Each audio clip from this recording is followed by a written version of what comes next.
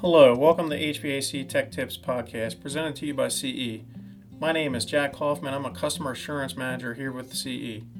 Disclaimer, all information in the HVAC Tech Tips Podcast is intended for licensed HVAC professionals. All electrical, mechanical, and plumbing work should be performed by licensed trade professionals only. This podcast is intended for educational and entertainment purposes only. Episode 3. Today's topic, we're going to be going over compressor motor amps, blower, and fan motor amps. So one thing it wanted me to bring this to your attention is basically with concerns of RLA. What is RLA? Most technicians think it's run load amps, and it's not. It's actually an acronym for rated load amps, and it's only for compressors.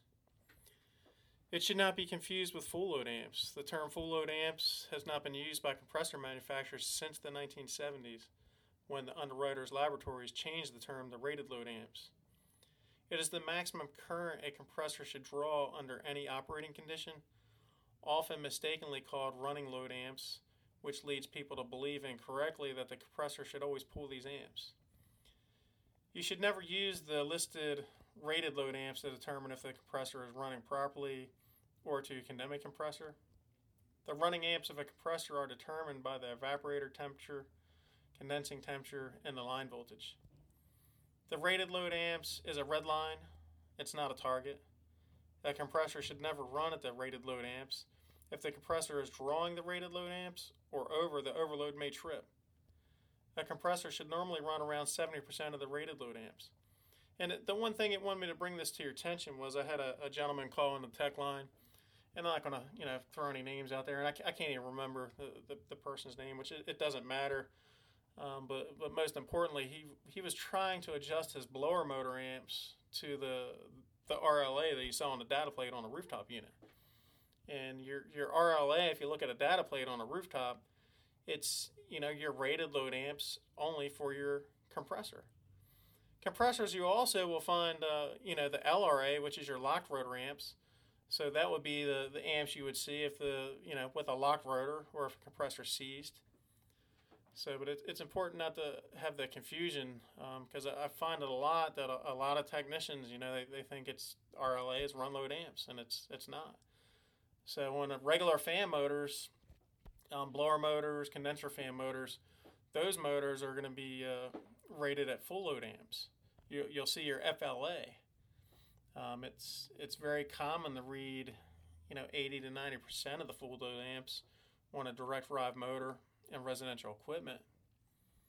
Keep in mind, full load amps is 100% of the motor's working capacity. If this capacity is exceeded, the motor will prematurely fail. And there's a number of things that could cause your fan motors to overamp. So one thing with reading your blower motor amps, it's very important that your cabinet is closed. If you're on a furnace, you need that blower section, the panel needs to be on there, it needs to be closed. Same with an air handler. In most cases on a furnace, you can read on one of your wires where it goes down into your blower section. But you need that door on, or you're not going to read the correct amperage. So on an air handler, you can usually just flip the panel or slide it down and read on the wire in your electric heat section. So if a motor is overamping, one of the things you want to check for the proper voltage. Check your capacitors. Check your bearings. Maybe you have a tight bearing. There's a number of things that could cause it to overamp.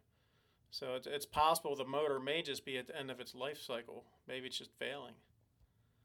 So, and one thing when you're reading on these, another thing you can do is, maybe if you have a three-phase, motor you're reading on, check your amperage on, all three legs. For your single phase, you're only going to read on one, so it's important your amp clamp's only on one wire. So I think I've touched on everything on motor amps, and I thank you for listening. Today's episode was just a quick tip. Please let us know any topics you would like to hear about on our podcast. We can be reached at cma.techtips@carrierenterprise.com. Have a good day and listen again, and thank you.